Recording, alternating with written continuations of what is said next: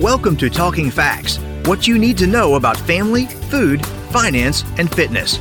Hosted by the University of Kentucky Family and Consumer Sciences Extension Program, our educators share research knowledge with individuals, families, and communities to improve quality of life.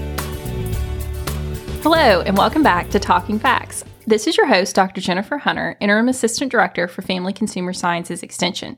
Today, I'm pleased to have joining me as our guest, Natalie Jones, our Physical Activity Coordinator for Family and Consumer Sciences Extension. Thanks for joining us today, Natalie. Thanks for having me. So I'm excited that you are going to share with us today a topic, the FIT method for physical activity. And this is not something that I am personally familiar with, so I'm really excited to learn something new today. Yeah, so for most people, the hardest part of exercising is just getting started. I will agree. Yes, it is. Hectic schedules, the lack of time, different things contribute to those excuses or reasons for not being able to get physical activity in. But also, many people just lack that basic knowledge of what physical activity includes. And so I think that prevents people from getting started. So the FIT method is an easy way to understand physical activity when most people can feel overwhelmed at the beginning of a new fitness routine. I think this is especially true now when I feel like you can turn on your TV or Instagram, Facebook, anything, and you get bombarded with different diet research or hot topics with physical activity on how, do this for 5 minutes and you're going to look like a Hollywood star. Mm-hmm. That's not always the case. Really? So this misinformation can be hard for people to decipher about physical activity and what to include. But truthfully, it's not difficult to determine what a workout can include to have those benefits that physical activity gives. So let's start at the very beginning for a novice. How do you get started with physical activity? So an easy way to get started is utilizing this FIT method, and the acronym stands for frequency, intensity, time, and type. So how much exercise depends on you and your unique situation. It doesn't have to be strenuous to gain health benefits. Again, any physical activity is better than none. And so it's always a good way to remember how to be physically active if you follow the FIT method. And so exactly how does the FIT method work?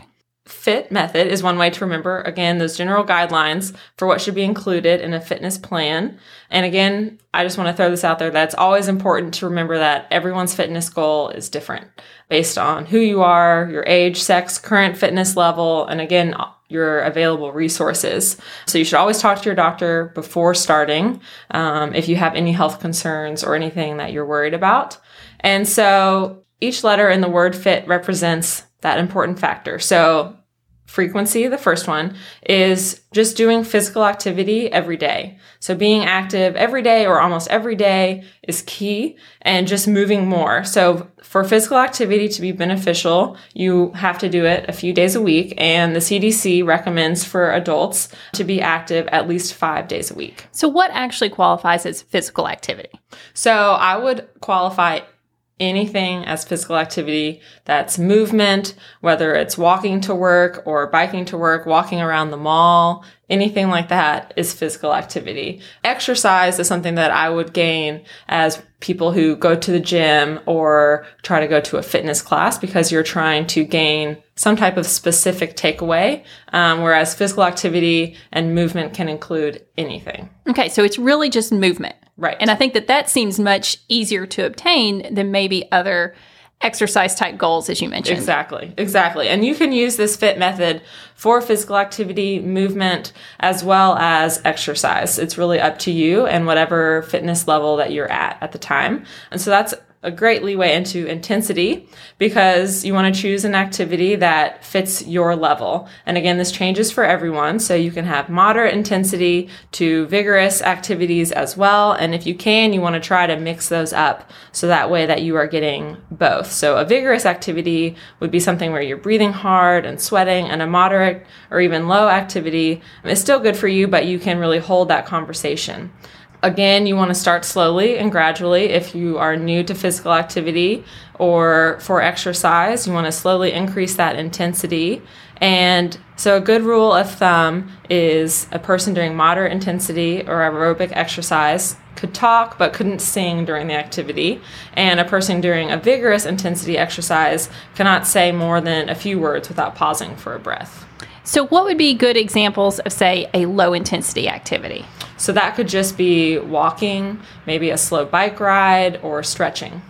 And if I was going to move that up to moderate activity, what would be examples of that? So you could go to maybe a faster walk or a little faster bike ride, and then dancing or weightlifting can also be considered a light to moderate activity.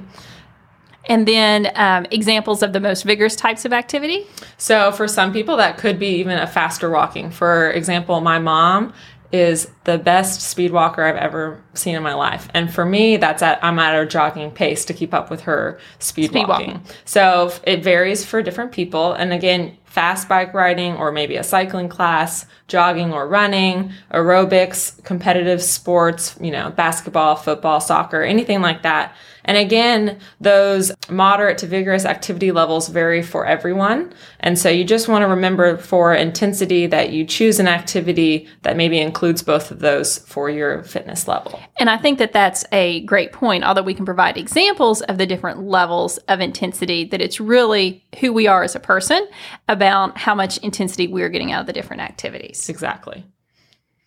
So other components of the FIT method include time. So that's that duration. So you want to plan on a total of 30 minutes of activity each day. That's what the CDC recommends. However, the more the merrier. And again, you can split this up to either one time altogether or added together over several short little terms of breaking it up to 5, 10, 15-minute blocks of activity. And for most people, breaking up physical activity into those smaller blocks is a great way to get started and to fit physical activity or movement into their busy schedule. And then the last T in the FIT method is type. So this is what type of exercise or physical activity are you going to be doing? Is it something that is cardiovascular or resistance training? Is it both? Is it a team sport, individual, a recreation, family activities, walking, bicycling? Maybe use that for transportation, anything like that. But the most important thing to focus on for picking that type is that it's something fun that you truly enjoy doing. I would agree that that is key to being successful, especially in meeting long-term physical activity goals. Yes. So what or how would someone that is new to physical activity apply the FIT method?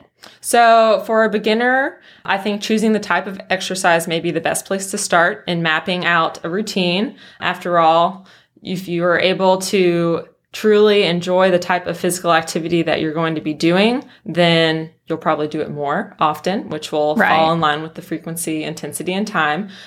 So again, this is something different for everyone, whether it's walking, biking, or swimming. The next thing I think I would pick after the type of activity is frequency. So you want to consider how much time each week you truly devote to that physical activity. And again, be realistic about that. Again, the CDC recommends that an adult works out or gets physical activity 5 times a week for 30 minutes a day. So that could be a good place to start. Or if you truly are a beginner and this is your first kick into physical activity, then maybe just 2 days a week or 1 day a week is the best bet for you.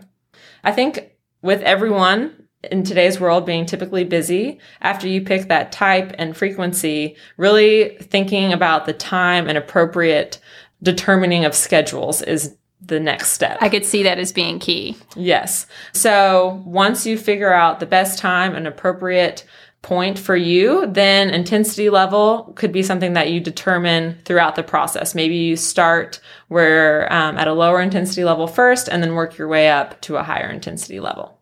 Great. So as you're talking, I'm trying to visualize, and I could see that maybe a lot of folks, because I'm sometimes guilty of trying to just figure everything out in my head.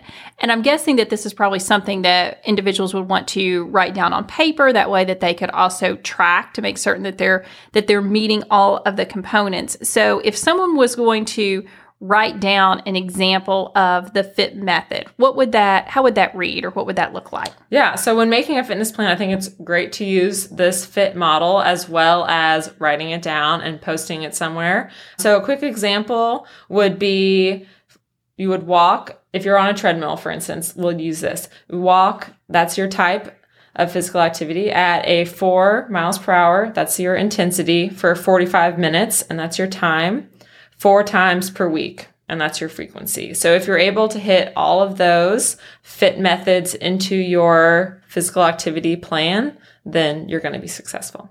As you explain it, you make it sound so simple, and it's really motivating to make me feel like I need to get out there and do this and try and incorporate the FIT method into my physical activity plan as well. It's pretty easy to write it down. Sometimes the work is a little harder. But it's a great first step and to put you in the right direction. Yes, and it definitely makes physical activity seem possible. Excellent. Thanks so much for joining us today, Natalie. Thank you. Thank you for listening to Talking Facts. We deliver programs focusing on nutrition, health, resource management, family development, and civic engagement. If you enjoyed today's podcast, have a question, or a show topic idea, leave a like and comment on Facebook at UKFCSEXT. Visit us online at fcs.uky.edu or contact your local extension agent for family and consumer sciences. We build strong families. It starts with us.